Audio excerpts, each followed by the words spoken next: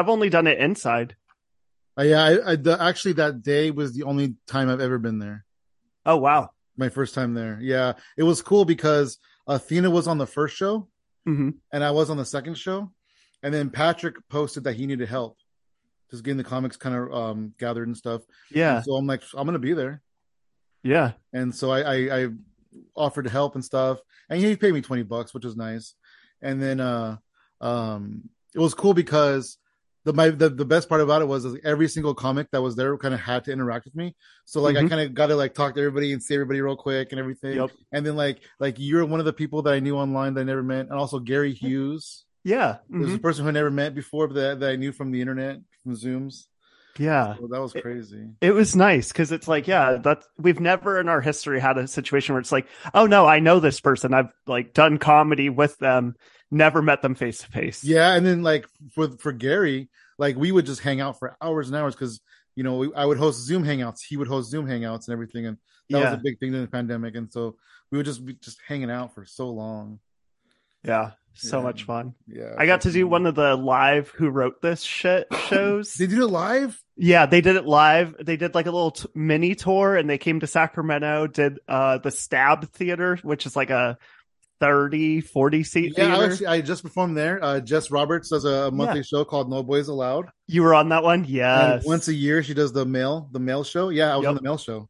Me too. I was last year I did it and it was Nice. yeah. I got catcalled so much during it. It was so fun. I loved Oh, it. they were telling me to put my clothes back on. No, I'm just kidding. That was actually David Thorne. David Thorne took his shirt off, and we were like, "Put it back on." They No. censored him. Oh, they censored him No. on the Twitch stream, and also after his set, Jess went back on stage, and she's like, "Wow, I didn't think we'd see titties tonight." Oh my God. It was a good time. It was definitely a good time. Okay, now I'm curious. Like, when you say they censored him, do you mean like as a joke that like Yeah, I Jesse? believe on Okay. the stream they put Okay. the Stab Comedy Theater logo over his body. Oh my Just over God. the Just over his Yep. upper body. Yeah, over his upper body. Yeah, yeah. Jesse is like such a genius at that, like the streaming side of it. I'm like, I love working with that guy. He is so And funny. I love that they have that big screen in the lobby area, and you can watch the stream as it's happening. Yep. So like you can go and read the comments and see how many people are watching and all this stuff, and it's all right there. Yep. I was a little bit embarrassed because when I first started and I saw the screen up, I was like, oh, let me go follow them on Twitch, right? And the whole room chimed, and I was like, I'm sorry, that was me. No. Yeah.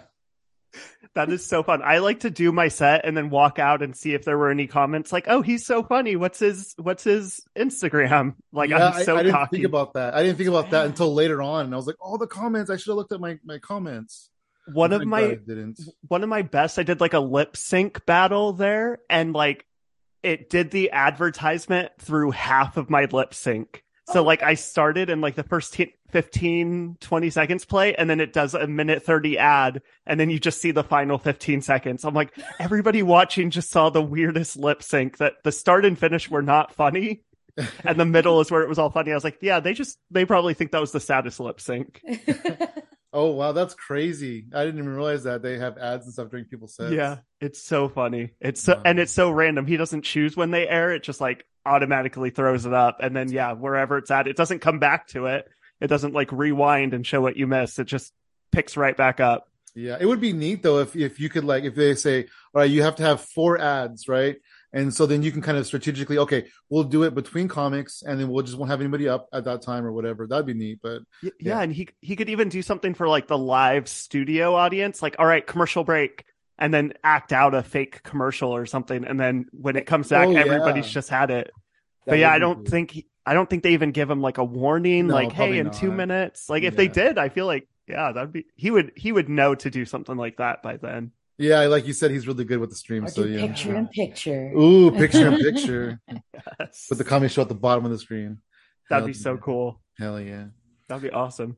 Ladies and gentlemen, welcome to the Hypothetical Comedy Podcast. I am Funky Sam Medina, And I am Athena Rodriguez. and we're here with comedian Drew Shafer. What's up, Drew? Hey guys, thanks for having me. Hell yeah, good to meet you. Oh, good to meet you. Good to finally meet you a few days ago in person. Yeah, we were pandemic friends, pandemic pals. And then, yeah, finally I was like, oh, I know that face. I've never seen the body. I've just seen, just Same thing. I this saw the same thing. I was much. like, wait a minute, I know you.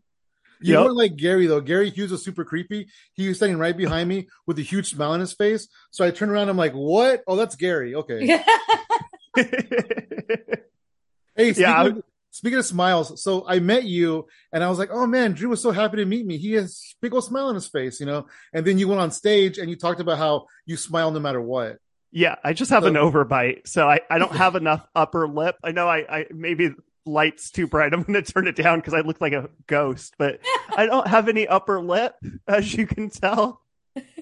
I'm like looking at myself. I'm like, I look bad. You're it's good though. I really enjoyed the material about that. That was fun.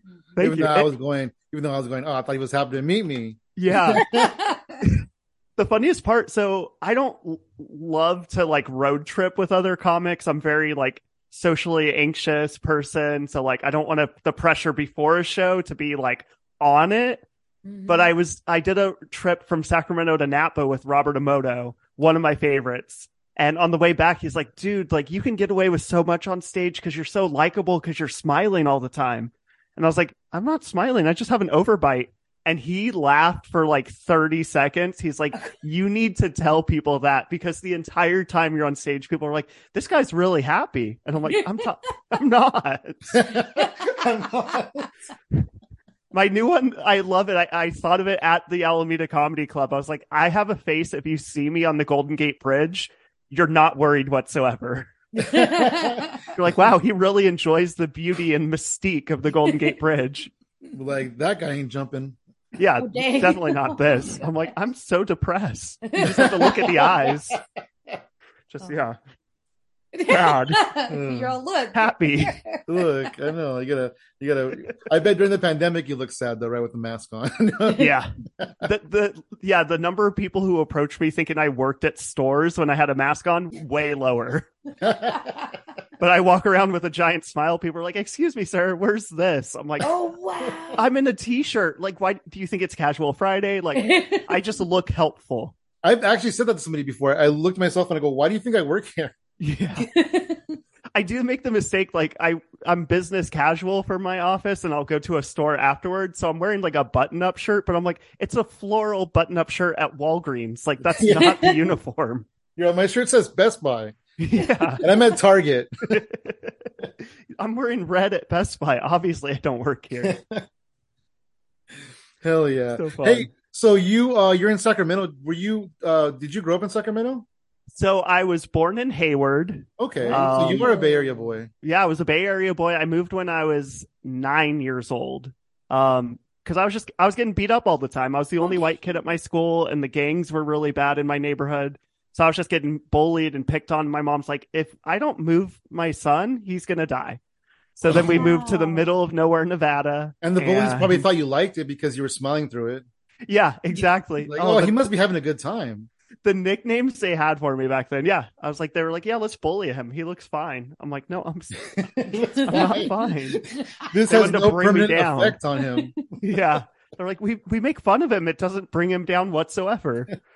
So then moved to middle of nowhere, Nevada. And then I started comedy 10 years ago in Reno. Wow. So you grew up in Nevada and nowhere, Nevada. Yeah, middle of nowhere, Fernley, Nevada. If you're ever on 80, you drive to Reno and you drive 30 miles past and you're in Fernley. Wow. And there's nothing there. Did you get beat up there? For different reasons. Okay. Yeah. Oh, okay. Well, there was like, good, I guess you can't get away from it. No, it's going to happen. And when you look like this, yeah, people want to really pick on you. But it's like, yeah, I got in little fights here and there, but it was like, I had been picked on so much in California that like I showed up in Nevada and I quickly rose through the ranks. We had like a turtle cage, little playground turtle cage, and kids would have MMA fights in there. Oh, dang. Wow.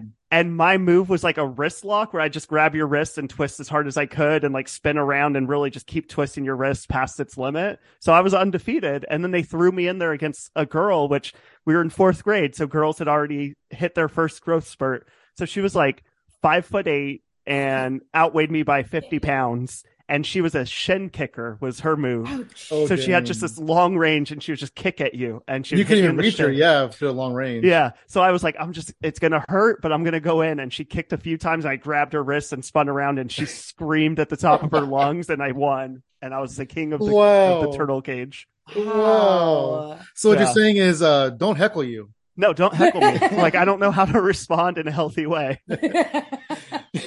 Well, I just said a few things and he just grabbed my wrist. Yeah. He went off. He tried to make a joke out of it. It didn't get a laugh, and then he flipped. And I'm a straight white guy, so obviously that's my only way to have an outlet for my anger is just to fight and throw things. I wasn't even expecting it. He looked so happy. Yeah.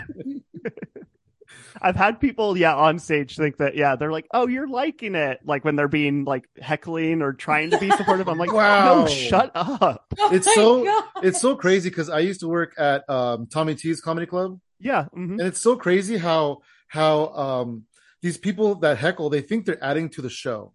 Yeah, they They're really not. do. Yeah. Did you ever have like somebody that was just so crossfaded that they didn't even know that they were heckling? Like they were like, no, I'm just enjoying the show. What are you talking about? So when I ask somebody to keep their voice down or, not talk so loud, the typical response I get is, I was just laughing. Yep. Mm-hmm. Yeah. A lot of people think they're just laughing with complete sentences. Yep, exactly. Like, okay, I'm glad that you're laughing with sentences. Yep. They don't realize they think that what they said out loud was just a thought. They're like, I'm laughing. Ha ha ha ha ha. Yeah. A lot of times too, like if there's a comic on stage, even like a famous comic, and they're talking about like Walmart or whatever, it'll remind somebody at a table. I've seen this so many times. Oh, dude, yesterday I went to Walmart and this happened. And it's like, just wait. Yeah. It's like, not now. This is not your time. Don't tell your Walmart story when they're on stage. Yeah. I don't know. It's a funny thing because I'm so bad with hecklers. So I just I panic anytime I hear anything going on. I'm just like, I hope I don't have to address it. I don't have anything ready. I'm more scared of them than they are of me. Like it's bad. I've been getting a little bit better with just like interacting with people. Not necessarily hecklers, but like just people who are like maybe react to my jokes weirdly, and then I'll point them out and be like, "Oh, this person reacted this way" and stuff like that, which is really fun. Yeah, the last week of comedy, I think, because I'm just so tired from work, I've been very like stand and deliver and just react to them reacting. Nice. Like usually, I think you saw me in Alameda. I was like bouncing all over the place, and I'm like hyper and super energetic. But like the last week, people have been like, "You're so funny. You're so confident up there." And it's because I'll like tell the joke and just look around and be like, "These assholes aren't laughing over here." Like, and I'll call them out. I'll be like, "Yeah, you're making like an agreement noise to me saying I got bullied as a kid. Like it sounds like you think I should have been bullied." And then it's like I just like will listen to the crowd, and it's so much slower, and I think like a normal comedian speed versus my normal like I'm trying to say every word I can think of. So it's been fun, and it's just because I'm angry at the world because of work. I mean, that's a good way to put it though, because I feel like the past maybe this year, the last 6 months or so, I've been slowing down a lot. I've been able to kind of like guide myself a lot better, and I've been able to just write comedian pace instead of just nervous. Okay, this and this, and then step on laughs. And I've gotten a lot better at being silent because my jokes are thinkers. A lot of my jokes are thinkers, and so I'll say a joke, and then like I'll have to wait a couple seconds, and then they'll laugh. Like last night, I did this joke, and it's a really fun one, and I said it, and there was this complete silence. And then I said to myself, wow, I usually get a pretty good reaction to that. And then the laughter just came in a big wave. And rumbled. The whole place just laughed. Cool. Yeah, that's so cool. Just a couple second delay. It was great. For you, is the confidence finally there? Like you've seen it crush. So now you're like, if they're not laughing, it's their fault. Yes. Well, I mean, I'm not perfect, but yeah, for the most part, I'm really confident in my jokes, and I'm really confident in my delivery. And I wasn't before. I really wasn't. And I am now. And it's such a different feeling, and it feels great. She's actually she's caught me on stage where I'll say something, and then I'll let it. What I do is I pause and I let the anticipation build, and then I'll hit the punch, and the place will erupt, and I'll just smile. I'll just have a smile on my face, And it's so cute because it's like you can see that smirk, that kind of smile where he's like, all right, I got him. Like, and I love that. I love seeing him do that on I'm stage like, and have that feeling, because I know that right after that, it's just like he's just gonna have so much fun with it. Yep. It yeah, is it's such a difference when you get those moments. It really is. So yeah, that's how you know, okay, this is my night. This is my night versus yeah. sometimes you're like, "Oh, this is work. This is And why I, they're paying me for this." and I feel like for myself, in the last 6 months or so, the anxiety that I would have on stage has subsided, and to where I'm thinking with a lot more clear head now on stage because Yeah. the anxiety is not there, and that's one less thing I have to worry about. Yeah, it's something where like did you ever have people be like, "You seem so confident up there. You seem so calm." Like, do you deliver that way where like on the inside you were like, "Oh my God, I'm dying. I'm dying." Yes, Yeah. Yeah. yes, absolutely. Like there's times where like I would even tell her like I was panicking on stage, and she's like, "You look fine." Yeah. Well, I wasn't. Yeah. I always Acknowledge that I was scared.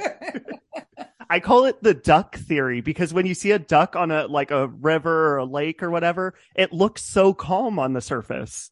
But then like under the water, it's paddling like hell to stay afloat and move around, but you're like, "Oh, it's so calm and serene." But under the surface, full freak out every single time. Yeah, but it's weird because I think that's just my personality. Because like Same. I can go through a huge like anxiety, like I'm so scared and everything, but like I don't show it like physically. Yeah. It's That's all just like impressive. it's internal. Yeah, I have just a little ticks that pop up, and then yeah, for like at Alameda Comedy Club, it's like I'll like dance or move around too much if I'm like too amped up. And so lately, it's like last night I did a show where the stage was like a milk carton sort of thing or whatever, Oh like wow. literally just one. And I was like, okay, well, I can't have anxiety tonight because if I take a half step either direction, I'm falling off of this thing. And it was just such a like different set where it just was delivered like, all right, here's me not having any anxiety ever. I had a good childhood and it went all right. But yeah, I was like, I need some movement just to Yeah. like, I don't know, like Stage what do they call? matters. Yeah, like a little stem. That's what the kids are calling it these days. A little Mhm. stem for myself. Like, oh, anxiety. I need to act out in some way. Yeah, And yeah, no, it's true. Pacing. I because I yeah, I'm a big pacer. yep, Before my set though, I try to keep it off stage. Zoom really helped me as far as that goes because I was always a fidgeter. I would always fidget with the mic cord. You know, I would kind of pace around a little bit. But Zoom taught me because there's no mic cord. There's no mic in my hand when I'm doing Zoom, and also I have to stay in the frame, so I can't hmm really move around. So Zoom taught me to stay in the pocket essentially. yeah. I I did like two actual comedy shows on Zoom. Like I know a lot of people were getting invited every week. I just was never getting invited to do them, and I was like, I'm actually okay with it because I'm so Nice. bad at it. Oh Oh man, wow. I was doing like two a night. Like we were doing so Yeah. many. We were Oh, running shows. Like I wish I knew you back then because yeah, we could have had you on some more stuff. It was good. It I was fun. I feel like every time I did it, something went wrong. Like one of the times I had That's the like best part. such a good set, I was crushing it, and 30 seconds into it, I finally got like the private message that popped up was like, "Hey, nobody can hear you." You're muted. You're Yeah, muted. That's like one of they're the like trying to tell me, classic. but you know how Zoom is. Like you Yeah. can't fully hear. And I was like, oh, people are laughing, people are like responding, but it's still me talking. And then yeah, DM, hey, nobody can hear you. I was like, oh my God. That shows your Zoom inexperience. Yeah. And it's like otherwise, I mean, the game shows over Zoom, like still the The most fun. best. The I best. The Yeah. best. I adored that. Like that was the thing, and I would watch so many of them too. But yeah, the shows themselves, yeah, I did too, and neither one went well. Um, so I was just like, I'm glad nobody wants me to come to their party. That's really what it felt like. I was like, all right, like there were a couple periods during the pandemic where like I would text myself because I hadn't gotten a text from anybody for like a week just to be like, oh, is my phone just not working? And then the Oh. text would come in so quick, like aggressively quick. Like, nope, your phone works. Yes. I'll be like, oh, so just nobody's texting. Nobody's asking me on shows now that I'm out of the, I'm not a Zoom comedian. So it was interesting. Does my phone not work? Yeah, I legitimately was like, Verizon, you're letting me down here. And then, yeah, it would come through instantly. And I would be like, oh, nope, not the phone. Hell yeah. Uh, So you said that you started comedy about 10 years ago in Reno. yeah. How did you discover and kind of fall in love with comedy? So here's the part where people need to get their tissues and and get ready to be sad. So the reason I actually started stand-up comedy is 10 years ago, my brother was dying of cancer. Chemo had stopped working. He had had the same tumor in high school and radiation had worked, but they're like, oh, we can't radiate again. It'll kill you. So here's chemo, and it didn't work. So he had all these like bucket list things he wanted to do. And one of them was just like a poker night in Reno. So we went to a casino, we were hanging out, and one of our friends who came with us was like, hey, I got to bail early. I'm doing a comedy open mic. And like my brother and I both, like, Comedy Central was on TV 24/7. It was like that or ESPN, back and forth, back and forth. And like in third grade, I had tried out as a stand-up comedian for a talent show. Oh, didn't make it in. They didn't, Wait, they didn't pass me. Do you remember any of your third grade jokes? All I remember was a joke where I talked about how I like to wear my hat forward to block the sun out of my eyes, like it's designed for, but all the cool kids wear it backwards. So I'm like, how do I be cool, but also block the sun out of my eyes? And then I had like stacked two hats together and glued them together. And I was like, voila. And I put on the hat with a forward bill and a backwards bill. I was like Carrot Top. Yeah, you're the original Carrot Top. I was the original Carrot Top. I thought it was the funniest thing ever. And they literally had 25 slots. 26 of us auditioned, and I was the one who didn't make the cut. Wow. And they had 6 different groups who danced to Bye Bye Bye by NSYNC. Oh my goodness. I'm like, you could cut one of them. It's the same dance moves. We all saw the music video. And they didn't pick me. So like, it was still something like, I love jokes. My brother was like, if somebody was having a bad day, he would tell them a pun or like a knock knock joke, like very much like a dad joke master. And so like when our buddy was like, hey, yeah, I'm going to go to a comedy open mic, I was like, I want to try that. Do you? And he was like, I'm way too weak and tired. I can't like stand up for 5 minutes and do it, but you should. And so he got to see me do my first ever stand up open mic in Reno. Wow. It was just kind of on the spot. Like you weren't even planning it. No, not even planning it. And then just showed up, went up. Did you bring the hat? No, I should have.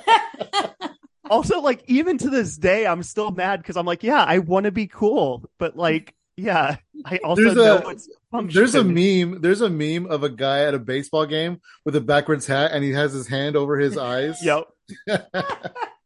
I've seen that one and it makes me laugh every time. I'm like, see, I was too soon. That's what it was. You're ahead of your time. Absolutely. Ahead of my time. But yeah, my brother saw my first time ever. It was a competition at Third Street Bar. I came in second. Wow. Yeah. Just with like Facebook jokes. I just went up there and told like jokes I posted on my Facebook. Like I treated Facebook like Twitter. And so I just read from my Facebook and it did really well. And then, yeah, afterwards we were driving home. I was like, what do you think? And he was like, maybe comedy isn't for everybody. And I was like, screw you, dude. Like I'm like taking care of you right now. Like you can't say that shit to me. Like I'll accidentally not change your diaper. Like he was like at that point, like adult diapers. And I was like, I will not change that shit. Like I will make you suffer. And that's just how brothers are. Like it was just so cool. And then he died like a month after that. So it was just like comedy hit at the right time. And then I'm like, that was my coping mechanism. And the week after he passed away was the first time I won the competition at Third Street Bar. Oh, and I'm like, I don't wow. know if it was pity or not, but also I had a really good new bit I tried that night. So I don't know. But so I've been hooked ever since. That's so good. That is really cool. You know, a lot of people will do it and then just not do it again. So that's cool that you kind of ran with it. Yeah, it went so well. And like I said, like my brother liked to make people happy. I got that from him. He was my older brother. So like everything he did, I wanted to do too. So it's like seeing that. And I was like, oh, comedy is like a way to make people happy. And every time like I would want to quit, somebody would come up and be like, I needed your comedy tonight. Like I was having a rough week and you made it better. I'm like, all right, that gives me fuel for 6 more months. And it's like just That's constant. awesome.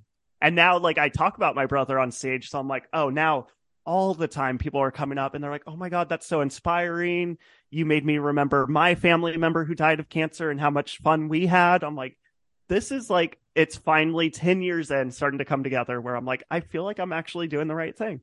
It's beautiful. Wow, that's cool. I was doing this joke for a while where I talk about going through divorce. It was completely fictional. You know, I'm going through divorce. You know, we got joint custody. I got a joint. She got custody. Right? Silly, whatever. But a guy literally came up to me after the show and he was like, you know what, man, I'm going through a divorce right now. And like the way that you brought light to it just made me really happy. And I really enjoyed that.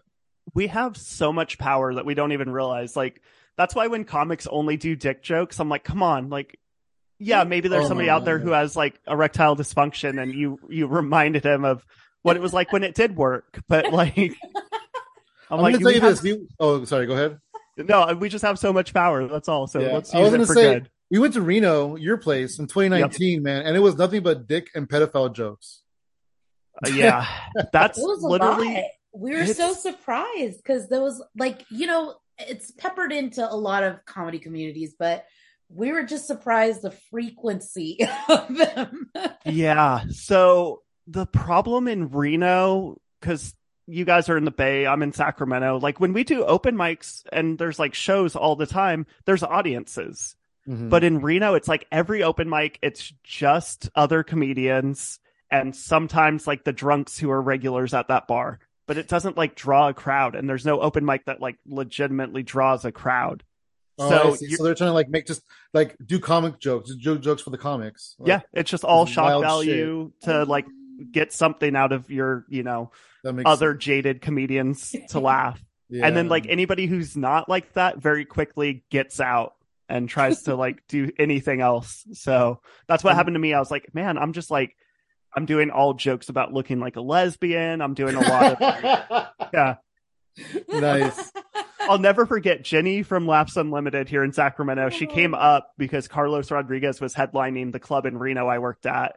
And we all went out to eat afterwards. And she literally looked at me. She's like, are you going to say something about looking like a lesbian right now? And I was like, oh, damn, she's calling me out. And then like that, it was just the running joke every time she saw me when I moved to Sacramento. She's like, oh, you only did one lesbian joke tonight. And like finally, when I took all of them out of my set, was like the first time I think she took me seriously. But it was like, yeah, I did all dick jokes, lesbian jokes. I did way too many like people pooping their pants, like just random stuff like that. I thought I was gonna be viral. I had a whole bit about an Olympic power walker who shit their pants mid race. Oh, It was like a 5 minute joke that I was so proud of. And now looking back, I'm like, yeah, it's I said shit his pants probably 26 times in 5 minutes. Not a good joke. dang. Yeah, yeah. Yeah. I mean, I'm not sure it was. I'm sure it was funny, but like, it wears on you for after a while, probably saying Yeah. shit in his pants so many times. Yeah. And it's still like as an audience member, like you guys, yeah, like way too many dick jokes. Like I did, yeah. I literally, even to this day, my mouse pad, I thought I was gonna go viral. It's my slogan was oh, it's blurry. It says no meat, all potatoes. And my joke was I have a tiny dick but huge balls. So it's kind of like no meat, all potatoes. That's And kind of neat. I mean, if you had a good joke, like, based on it and stuff, you could probably put t-shirts out on it. that's what I thought. I was going to do a potato stress ball because I was like, yeah, my downstairs is like an Irish diet. It's not Adkins friendly. And I would just do so many punches on it. And I was like, but it's a dick joke. But it worked in Reno. And I'm like, oh, okay, this is a bad example. Like, it doesn't work anywhere else. It just works here. It was bad. So at what point did you kind of decide that how did you get out of Reno? Did you decide you're going to kind of go somewhere else and do more stuff, or is it just like work took you there? So it was sort of like my wife Aurora and I, we were still just dating at that point, but living together. And we were like paycheck to paycheck in Reno. And I was just like, I don't like this because I was working for the comedy club, but he was just sort of like not paying minimum wage. He was just like, thanks for helping out. Here's $20. I'm like, okay, I worked for 6 hours. Like, Oh wow. like if I'm going to dedicate all this time, I can't do this. So it was like very rough. And then one of our comedian friends was like, hey, my company's hiring down in Sacramento. And my wife Aurora is from Sacramento. So we're like, hey, we could move in with your mom.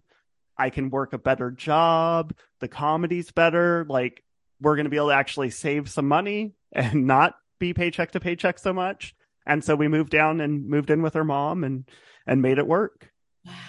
That's incredible. And it was just an opportunity that you got. Hell yeah. It was just perfect timing. It really was, because it was like that was one of the months where I was like, okay, we have like $40 left in the bank. Like, this is time to start budgeting, or we're going to start having some credit card debt, which I'm like, I try to use my credit card like a debit card. Like, that was the first time I was like, I don't have enough money to pay the bill this month. And like my job, I was the best auditor for this casino. I was making $12 an hour, which was like, ooh, that's fancy in Nevada, like $7.50 minimum wage. So $12 is nice. And they're like, yeah, you were our top performer. You did like 1.8 times more work than anybody else. Here's a 12-cent raise. Oh my goodness. I was like, Wow. what? They're a Like casino. That's wild. 1% after like an amazing year where they even were trying to offer me like a promotion that just didn't work with my comedy schedule. And then they give me a 12-cent raise. I was like, I need out. And yeah, showed up in Sacramento and minimum wage was $12 here. Wow. And I'm like, okay, how much can you guys pay me? And he was like, 14. I was like, oh, that's, yeah, great, cool. That is And awesome. so, yeah, it was just perfect. That is awesome. That is great. Yeah, we just lived with her mom until we saved enough for a wedding and then moved out on our own and had the wedding. And yeah, it was a lot of fun. Yeah. Nice. Well, congratulations. Yeah. Thank you. That's Yeah, super awesome. we got married right before the pandemic hit, like literally February 2020. Oh, Had the wedding, went on our 2-week honeymoon, came back, and the world shut down like six days later. I think it was just like instant. nice. We got married fairly before the pandemic too, in July of 19. Congrats. Yeah, Yeah. you guys before anybody even actually had it. Yeah. Well, that we We know of. Yeah. that we know of. Oh, The maid of honor at our wedding, 95% likely to have had COVID wow. before any of us knew what it was or that it was in the States. Like, because now they're looking back, they're like, oh yeah, the first people in the US were having it in like October, November of 2019. She was like, oh yeah, I just like, I have a really dry cough and like, I think I just drank too much. And then she like couldn't really smell or taste that well. And like looking back, we were like, oh, it's just a cold. But yeah, Dun, no, dun, dun. yeah, definitely COVID. Nobody else got sick that we know of. So That's good. Yeah. We stopped doing comedy for like maybe 3 years, and then we got back into it. We got married in Reno, actually.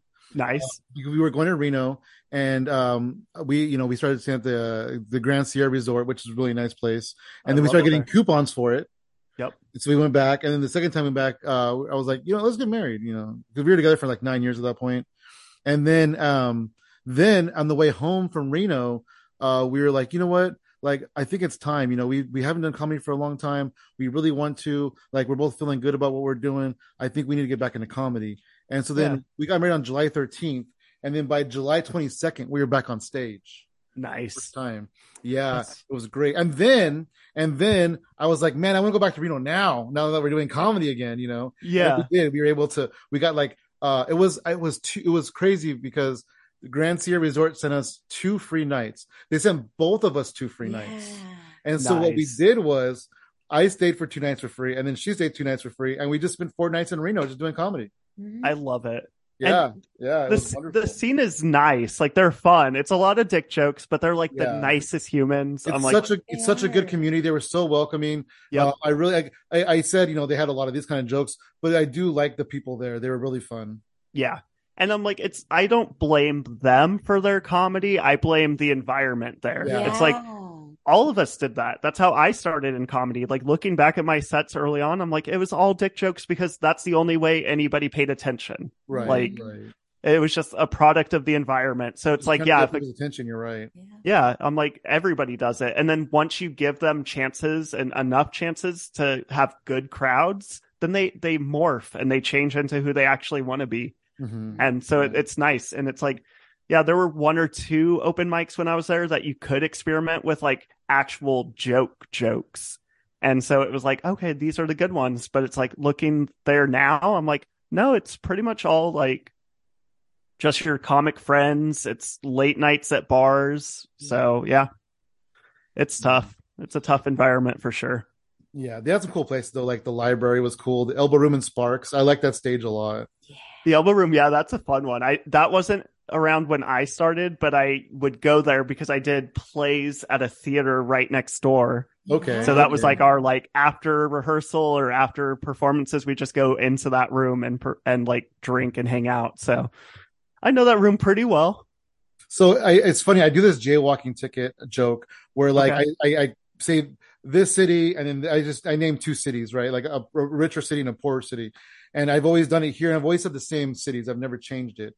But when I was in Sparks, I had an epiphany. I was like, wait a minute. I could put any city in here.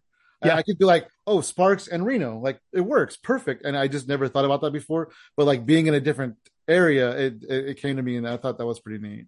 It's really interesting. Yeah. The more you do comedy in different places and learn which jokes you can like replace a city. Like I have a joke. The true story is that I was performing at a brewery next to UC Davis. And I do a joke where I say Nevada was just ranked 51st in education. And I said it, and this girl in the front row, like in her 20s, raised her hands and went, woo! And I was like, what? She's like, at least it's top 100. Oh, And I was like, oh my God, like, I don't think she goes to UC Davis. And I said that out loud, and the crowd went nuts. And then I can do that joke in Sacramento. I can do it in some parts of like the East Bay. yeah. But like, I went down to Fresno. Didn't make sense. I could do it in San Francisco. They don't really fully get it. Like, they're like, oh, I don't know what UC Davis is. And then like, I'll usually say, I don't think she's from UC Davis. I think she's from Vacaville and she needs to leave. And it's like, I just changed the city. So like I did it in Fresno. I was like, I did a show for Fresno State and somebody said, yay, at least it's top 100. I was like, I think you go to Fresno City College. And the crowd went nuts. I'm like, it's just simple, or like change a city.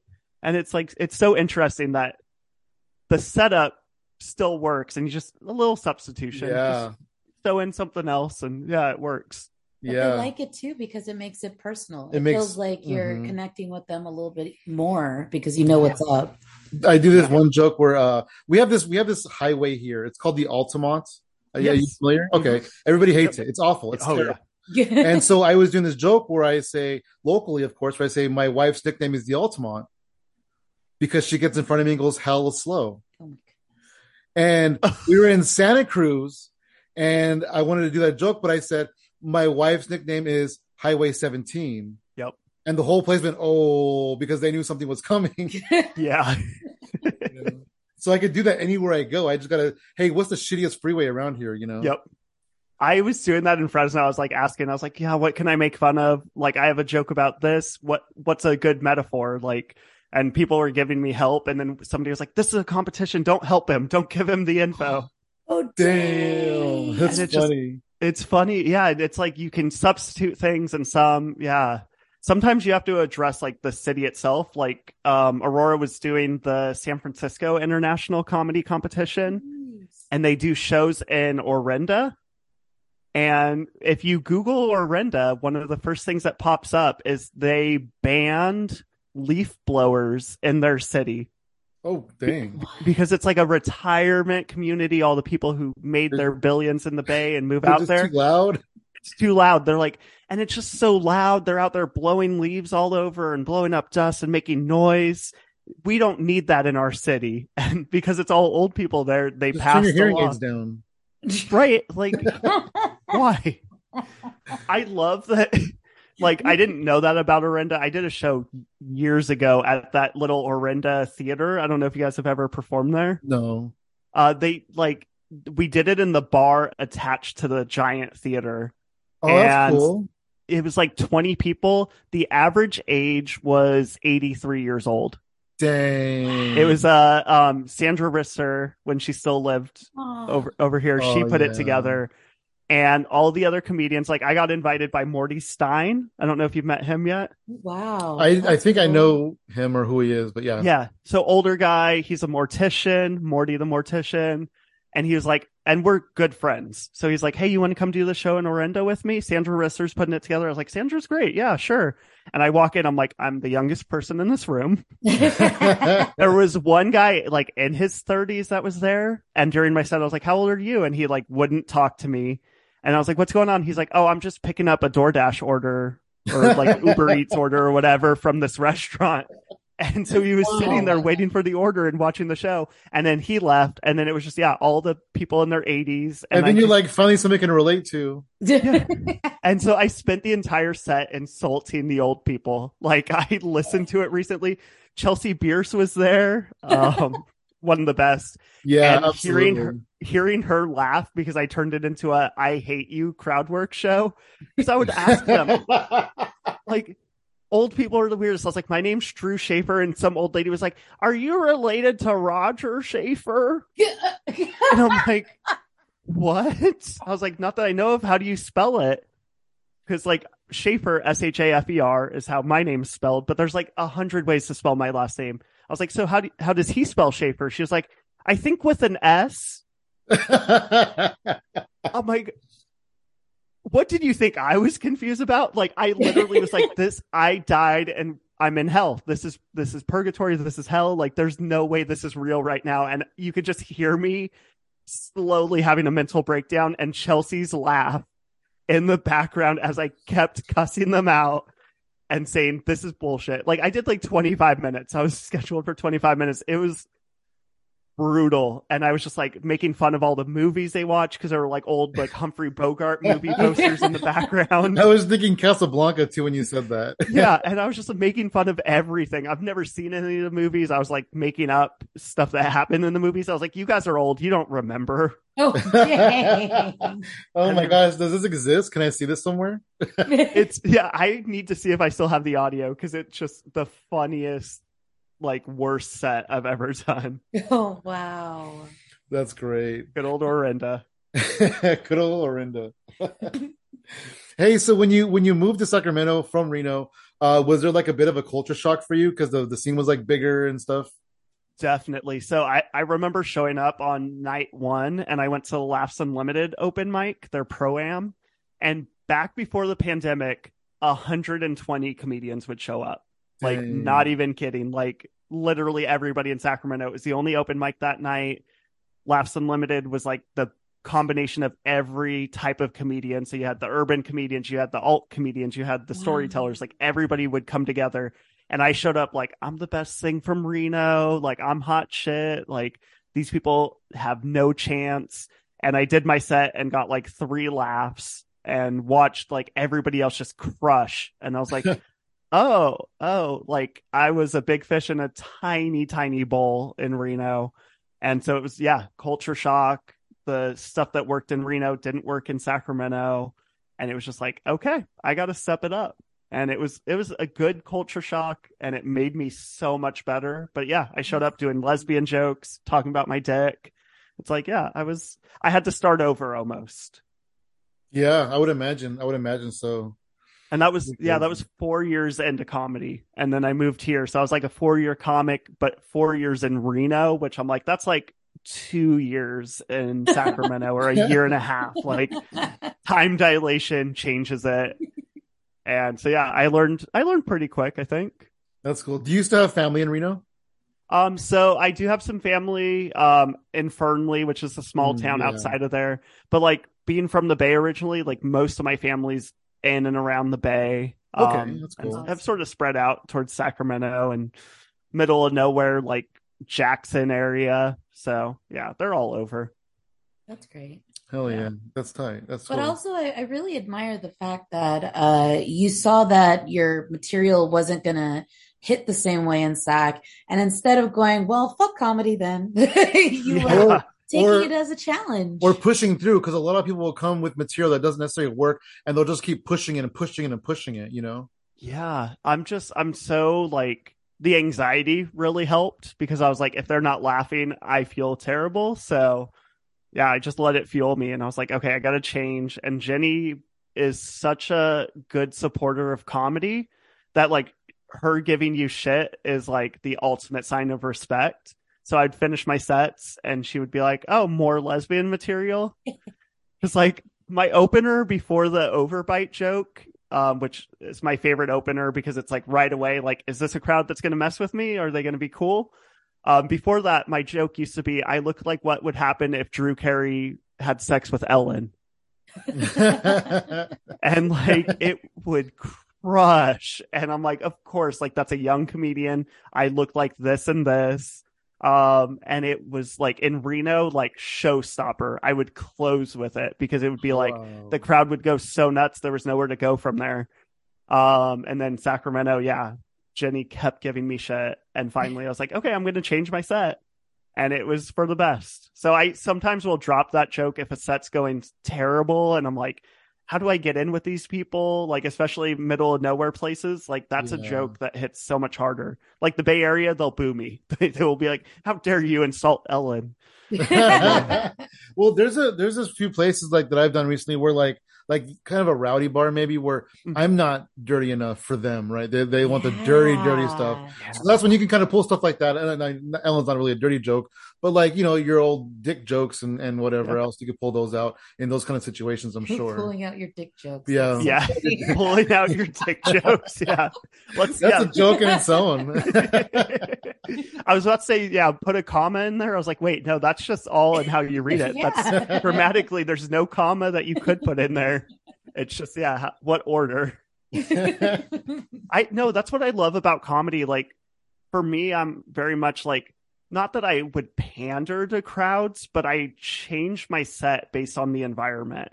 So, like, I have the clean set, I have the dirty set, I have they need one-liners, they need stories. Like, I have a lot of jokes that I feel confident and comfortable with. So it's like, yeah, if it's a rowdy bar show, I'm like, all right, I got to hit them quick with some of the dirty stuff. And Absolutely. it's fun to have like a toolbox of jokes. Oh yeah. And Yeah, it really is. I actually recently went through and I made like a master set list on my phone of all my jokes, and I even categorized them all. And Yep. so it's super cool, like just different ones and everything. I like it a lot. Yeah. Did you use like a note app, or like what did you use? Yeah, what? In fact, I was using this really shitty app, and I was complaining to my wife about it, and she Yeah. was like, "Oh, get this one, and it's great. It's called like Color Note or Yeah. something." Color. Okay. I have Android. I don't know if you have Android or not. I have Android, yeah. Yeah, it's called Okay. Color Note, and it's really good. I really like it a lot. It's neat. See, people are learning. I use I found it on Reddit. It's called Comedy Companion. Oh, I think I have that too, but wow. for some reason, it's like kind of hard for me to follow. It's a little tricky. Like, it's fun because you can like write out the jokes and say how long the joke is, and then build set lists. So like, oh, hey, here's my dirty 25, here's my clean 25, and then you can drag and drop like the jokes into it. So that's convenient, where I'm like, oh, hey, yeah, let's do this joke. And then it's kind of cool. So you're not sitting there like, oh, I have a 7-minute set. What's 7 minutes? Yeah, no, you're right. And then like I have two apps. I can't find them right now, but yeah, there's very similar like that where you can kind of add different set lists and add different venues and things like that, which is pretty neat. And Yeah. I don't utilize them much. I should. Yeah. I got lucky that like most set links start to be the same at some point. And like the World Series of Comedy I've been doing for 4 years now. And it's like first round is 5, second round is 7, third round I think now is 10. And then the finals, if you make it, 25. Wow. And so now like in my phone, I have a 5-minute, a 7-minute, a 10-minute, and a 25, because it like competition, I'm like, okay, I need to know what I'm doing a little bit more than usual. And so now like if I get called last minute and they're like, hey, can you do a 10-minute set? I'm like, yeah, let's pull up my phone. Oh, yep, those are the jokes I do for 10 minutes. And so I'm Nice. thankful for that, because it's like, yeah, I don't panic anymore. I'm just like, okay, which set am I doing? Cool. I like that. That's neat. Yeah, I don't really have that thing going, but that's a pretty good idea. Yeah, it's Definitely try to fun. do something like that. Yeah, timing's super important because it's not just being able to like hit the mark when you need to, it's also making sure the material meshes well, your segues go well. Yeah. The way that I read early on was you're telling a story with your set. And when I first read that, I was like, I'm not a storyteller, I'm a one-liner. And then they were like, no, like you walk on stage and you're communicating a few ideas about yourself or your life or whatever. So you're telling a story. So now, like when I build my set, I'm like, okay, my set tonight is going to be religious, awkward at sex, and closer joke, which now my closer joke is always about being a waiter, and it's a big story that like blew up online. So I'm like, okay, I always end with that, but I'm like, okay, what am I communicating to the crowd? I'm communicating this and this about me, and what jokes tell that story the best. Yeah. I like that. Because like a lot of people, like I said, do these horrible jokes about horrible things, and I'm just in like I'll see them on. We watch Kill Tony a lot, and so we Yeah. see people talk about like child stuff that you don't want to hear about, and then I'm Mhm. like, how does this person just sit down and think about like that's what's on their mind, like Yeah. that's what they're thinking. Like I'm over here thinking about like, oh, I work from home and this, right? Because that's what I do, and I feel Yeah. like what you say on stage kind of represents you. It does. Yeah. And I think especially comedy nowadays, AI can write a joke. So it's like, what do you do different than just writing a joke? And it's like, you reveal something about human nature. You reveal something about yourself. You're vulnerable, like something, even if you're like a one-liner comedian, like let that reveal something about you as a person or something people can relate to. And I'm noticing more and more audiences are drawn to that. The comedians that are blowing up on Netflix and TikTok have more of that. And I'm like, okay, I think that's where we're going, where it's like in the old days, hey, knock knock jokes for 45 minutes, we'll listen. But now it's like, no, we need to know like why you're knocking. And They want they want like more of a connection. Yeah, absolutely. Yeah. It's like knock knock. Why are you knocking? Yeah. I did this Zoom show during the pandemic, and it was like almost like a feedback thing. And one of the more experienced comics told me that I had a unique style of hybrid between a one-liner and storytelling, because I tell stories with my one-liners. So it's kind of like what you were saying in your situation. So I feel like maybe we're similar that way. That's what I thought I remembered about your set, that it's still like it's a structured one-liner set. And that's like, there's a lot of young comics here in Sacramento that are really good at one-liners right now, but it's so disjointed. That's like, as an audience, like you need some sort of cohesion, like something. Yeah. Like there's some one-liner comedians from the old days, like Geechee Guy. I don't know if you've ever heard of him or seen him. No. World record for most jokes told in 1 hour. Wow. Like 800 jokes or something like that. And yeah, it was like, it had to get a laugh for it to count as a joke. And it's like, he's just straight one-liners, but even he like has chunks where he's like, okay, to start with, I'm going to do my Reno jokes. I'm going to do my whatever jokes. And he has like a set list and it's chunked by topic. So the crowd will hear something. That's how I do it too. Yeah, you have to, because it's like, then you're also not having to reset the room or reset the context every single time. It's like, okay, here are one-liners about being divorced. Okay, I don't have to keep starting every joke with "I'm divorced" because you told them. Yeah, and just like if I go into my married jokes, then I'll know to hit all my marks, and then I can move on to my food jokes or my cat jokes or whatever. Yeah, the science behind it is so interesting, because people think we're just up there goofing off, but it's like, no, there is some serious like science to a good set. Yeah, absolutely. I like that. That's awesome. And then you really know what you're doing, because like you said, you've been doing it for like 10 years, and we have too. We've been doing a little over 10 years. And so I feel like the psychology of comedy is finally like making sense to me in a way where it didn't really before. Yeah, I think, for me 2 years ago was where like it all started to click. Like I had a set where I was doing just sort of one-liners, kind of disjointed, but kind of on topic. And after the show, somebody came up to me and he's like, hey, like, you know how to do a setup and a punchline. Like, you have clever punches. You're good. But your wife, Aurora, she's funny. Oh my gosh. Us too. Like she always used to always blow me out of the water.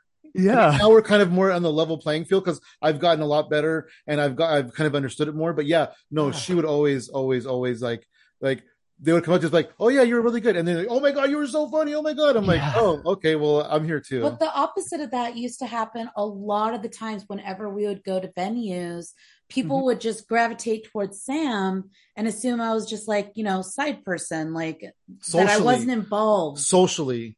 And so they'd be like, oh, hi, Sam. And oh, you're a comic and blah, blah, blah. And then they wouldn't know that I was going up. And when I did, then they'd be like, oh, you're a comic too. And then I was accepted at that point. Yeah. Well, I mean, all offense to Sam, he looks like comedy's his only thing. Okay. He looks like that's his only outlet. You look like you have success in your life and happiness. And yeah, sorry, Sam. You look like this. I mean, this is your last you have hope. A smile on your face when you say that. It's okay. I don't mind. I wish it was video so they could see that I'm smiling and not so angry. I mean, you might come across as an asshole on the podcast because they can't see you, but that's Oh all right. man. It's funny though, because I have the opposite where Aurora and I walk into venues and Aurora is so confident and like looks like a comedian. Where like where were we? We were like at a hotel recently and somebody walked past us and she's like, "Oh my God, are you famous?" And Aurora's like, "I'm a comedian." She's like, I could just tell by your energy. And then I was just standing Wow, that's behind Aurora cool. off to the side and nobody talked to me at all. And I was like, yep, she's the star. And I look like I do her taxes. So Who's this it's, creepy guy following you though? yeah, Why is he smiling so much? Sir, can I help you? yeah, Like, What are you so yeah. happy about? Is this guy bothering you, Aurora? He needs to leave. We did, there was a festival in Sacramento, the Sacktown Comedy Get Down, and we did it together last year. And there was like karaoke after the first night of shows. And like at the karaoke night, I was like sort of cuddling with Aurora and like grabbing her ass and just like being flirty and cute, whatever. And one of the guys who was a producer for the whole event came over to her and he's like, "Hey, is Drew bothering you?" And like, she was like, "No, we're married." He's like, "Wait, what?" And he was so blown away. He was like, Wow. "I thought he was just being a creep." Like, I mean, that's common though in comedy. it's so, Creepy yeah, it's so guys. common. Creepy guys. And like, I get it. I know what I look like. Like, I'm not out here like, "Oh, I'm what? Who would all think that?" I'm smiling like, the whole time.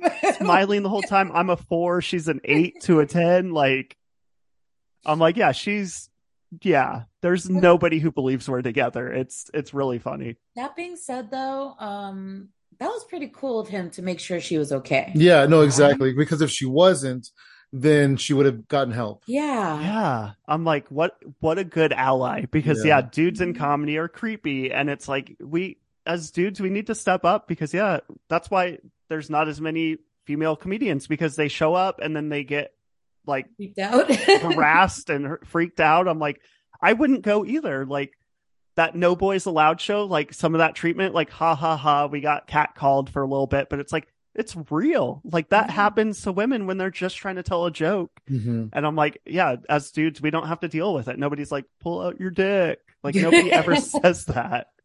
Even when I make jokes where I'm like, my dick's really small, nobody's like, prove it. Like they don't. I'm gonna say that next time, I think. Yeah. Oh my goodness. I'm like trying to set it up. I'm trying. I just want somebody to say it. So when it happens, I'm like, they asked me to. It wasn't unsolicited. It was by request, I swear. Yeah. Because they always complain about unsolicited dick pics, but solicited. I want to get this, be the first ever solicited dick pic. Do people ever ask you if you guys do comedy together? Yeah. All What's the your time. response to that usually? I say no because we want to stay together. Nice. My response is yes, we do, but individually. That's yeah. Aurora and I did a show, another one at Stab. Shout out to Stab for having the most creative shows. But it was AJ DeMello. It was called I Don't Usually Do This. And every comedian went out and did like 5 minutes of their normal type of comedy and then 5 minutes of any other type of style. So like you could be an alt comic or a prop comic or whatever, a character. And when Aurora went up there, she did her set and then she's like, I don't usually do this, but Drew, come up on stage. Let's do comedy together. Oh, wow. And we told a story about the first time I ever flew was with Aurora to Denver when we first started dating. And it was when Colorado was the only place where weed was legal to just buy recreationally. So, of course, we did it. And it was just all the fun adventures because, you know, religious me, I was like, oh, no, like God's going to get me, like freaking out. And then I ate one edible because I can't smoke. I'm very bad lungs and throat. So I did one edible in the hotel room and passed out for like 10 hours. So I was like, oh, we got 10 of these to eat in 2 days. Like, we're going to take it on the plane. And so then, yeah, it's a whole story. It's really funny. I'm trying to get it to like be TikTok ready. But yeah, it went so well. And people were like, you guys need to keep doing that. And I was like, damn it. Wow, that's cool. And it was just natural. It was just like, oh, I'll tell this side of the story. You tell your side of the story. Cause we split up when we got through TSA with weed because she had the weed and I didn't. But I didn't have my ID because I lost it. So I was like, they're going to like check every inch of my bag. So I was like, you take it. And so, yeah, she tells her side of the story because she had the weed and then they had a dog sniffing everybody as we were walking through. Oh. So I'm like, I'm fine. Hi, doggy. And then I turned to look for Aurora and she had bolted out of line away from the dog. And yeah, so then she tells her side, I tell my side, and it was really great. funny. That is really awesome. But I'm like, yeah, what else could we do up there? Like, yeah. And then also I tell people that most places aren't set up for that. They're not. Yeah. So, I mean, I don't want to be that guy where like, okay, well, can you pull out another microphone and another mic stand out of your butt, please? And then connect it for me? Thanks. Yeah. It's so tough. And it's like any other situation. Like I know like Natasha Leggero and Moshe Kasher, they did like crowd work and Q&A after they each did an individual thing. And we're like, yeah, we could do that. But like the problem is like we're so competitive. Like, do you guys have that where you'd be like, no, I want to be the funny one right now? No, I don't think so. No? I think we're both kind of equal, share it. Yeah. Damn. No, we are so competitive. Like maybe in the beginning when we first started out, we were kind of like, oh, you got that gig? I wanted that. Yeah, I kind of like, she got a lot more gigs than I did at first. So yeah. No, Aurora and I are competitive. Like we almost broke up 4 or 5 years ago. Because we did a competition and I was a diva. I was an asshole. Like I had to follow a comedian who bombed the entire time. And so then my set, like I thought I was a genius. It was still that like cocky, like, oh, I'm the best from Reno. So I went out and had like an okay set. But in my head, I was like, oh, that was incredible. I took them from 0 to whatever. And then Aurora followed me and absolutely crushed and advanced to the finals. And I was like such a diva that I was like, yeah, if you had to go after that guy, you wouldn't have advanced. And like, I was such a dick about it because it's like the competition brings out the worst in us. And like looking back, I'm like, no, she fucking crushed. She had a voice. Like in a 3-minute audition, I know now, like, you need to make them think, oh, okay, I want to see more of this person. Mm-hmm. And my 3-minute set was like just trying to get reactions, get some noise out of them. Like there was no story, no reason for me to be up there for 3 minutes. So I'm like, nobody's watching me and going, oh, I'm interested to hear more from this guy. And I'm like, oh, I wasn't unique whatsoever. But at that time I was like, oh no, it's just because of competition. And we almost broke up like the entire car ride home. Just, yeah, I was in the wrong. And yeah, we talked about it on our podcast. And even then, like the comments on TikTok were like, oh, he's still salty. Oh, he's still like, I'm like, yeah. Maybe a little, but I don't know. Yeah. I think taking accountability is like pretty cool. Oh, yeah, I agree with that. And it was tough. But yeah, we're competitive. So I'm like, if we did like the crowd work section of a show, like both of us would be fighting to get the bigger laugh and like stepping in. So it would never be like, hey, let's work together to get a good laugh. It would be like, no, I'm telling the joke here. Like, oh, they said this, I got this. Yeah, see, with us, we have such similar humor styles, I guess, or whatever, that I feel like we complement each other a little bit. Yeah. Yeah. I think that helps. Aurora and I'm starting to see us mesh more. Like, for you guys, do you think you, like, started different and meshed, or have you always sort of been, like, very similar? Well, we had very similar. So we were both from San Jose. Okay. We had very similar broken homes growing up. Amen. Amen. We actually went to middle school together. And For real? Yeah. Did you like know each other in middle school? We were acquaintances. Okay. Yeah. We weren't really like friends or anything, but we knew who each other were. Mm-hmm. Okay. And then, we came back to each other's lives in our late 20s through Facebook and whatever. But like, I just feel like we had that instant chemistry. And since we had such similar upbringings, we kind of almost had the same mindset. Yeah. Yeah.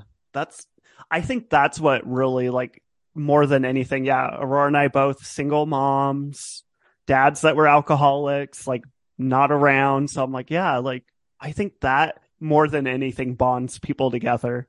Yeah, absolutely. Trauma.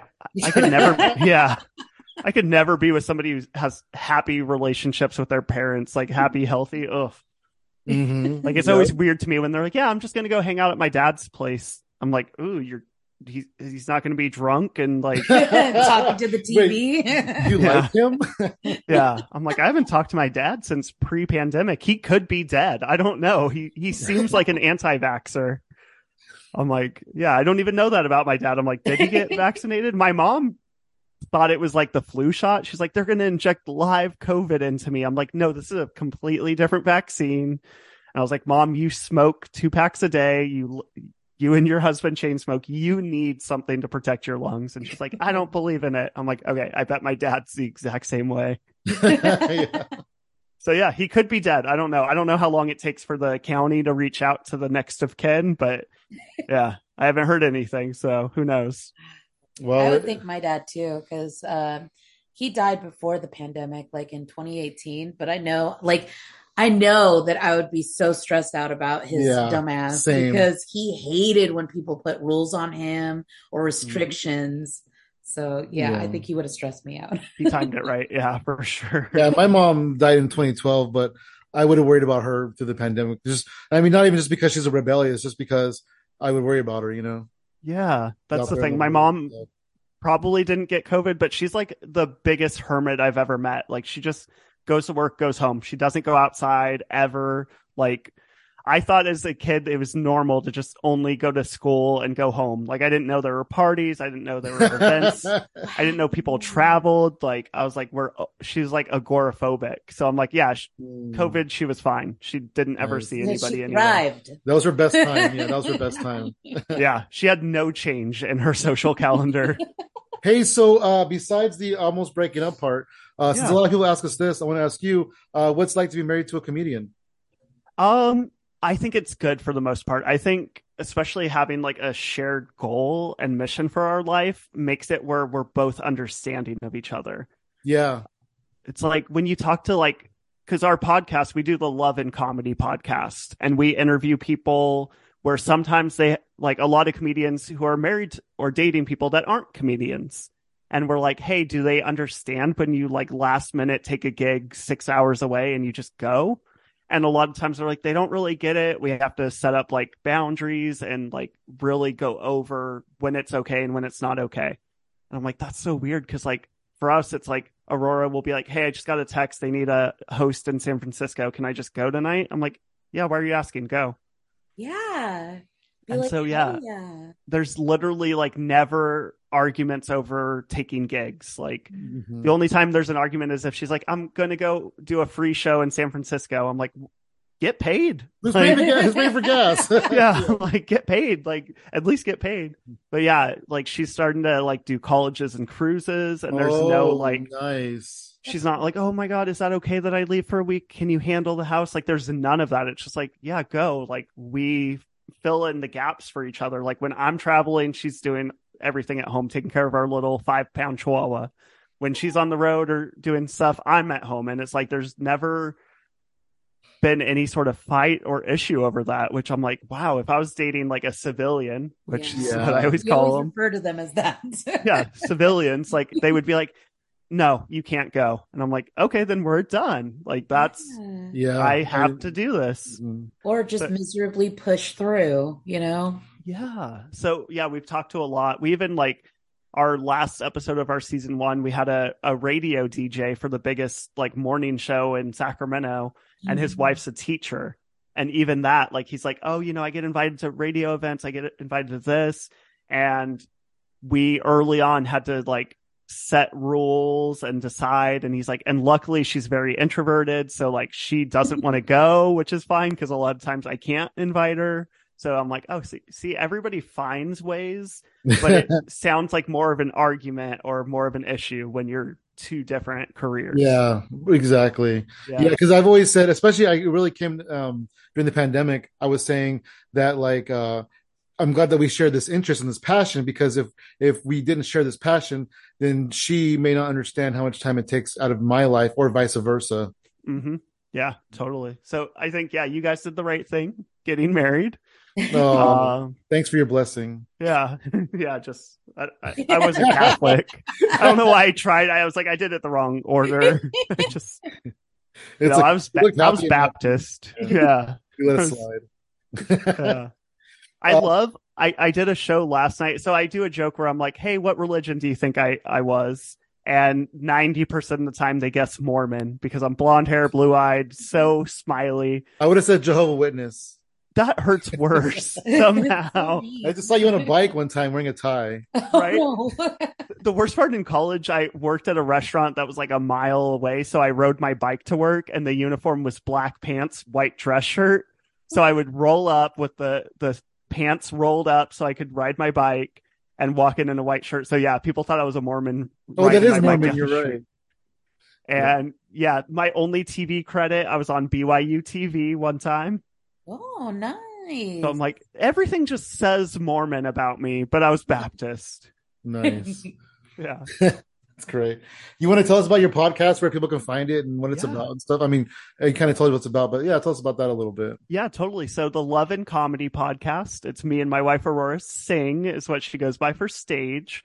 And we are starting season 2 in August. We're recording tomorrow for our first couple episodes of season 2. Woo! Congratulations. That's awesome. And it's fun. We talk about love, we talk about comedy, we talk about how the two intermingle.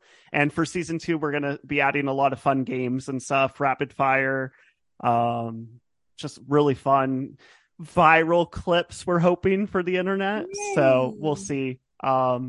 And then you can find me online. I'm on TikTok and Instagram are my two biggest ones. I'm at Drew Shafer Comedy. That's Drew, like the past tense of draw, Shafer with an S, because apparently you have to specify. But it's Shafer. It's like safer with an H. And comedy is, so Drew Shafer Comedy. I don't have a fun, cutesy way to say comedy. Yeah. Like .com and then EDY. There you go. I don't know. .com EDY. There you go. Yeah. Aurora has a funny thing when she's on stage. She like plugs herself at the end and she's like, if you can't spell comedy, I don't want you to follow me. I'm like, that's true. Yeah. Don't let those people be your fans. Yeah, exactly. That's awesome. Hey, well, thank you so much for joining us, Drew. It's been super fun talking to you. Yeah. Thanks for having me, you guys. It was fun. Absolutely. And then you can find me at Funky Sam Medina across the board. And I'm at She Shines For You, all spelled out, no numbers. And everything else at Hypothetical Comedy. Awesome, Drew. Thank you so much. Thanks, guys.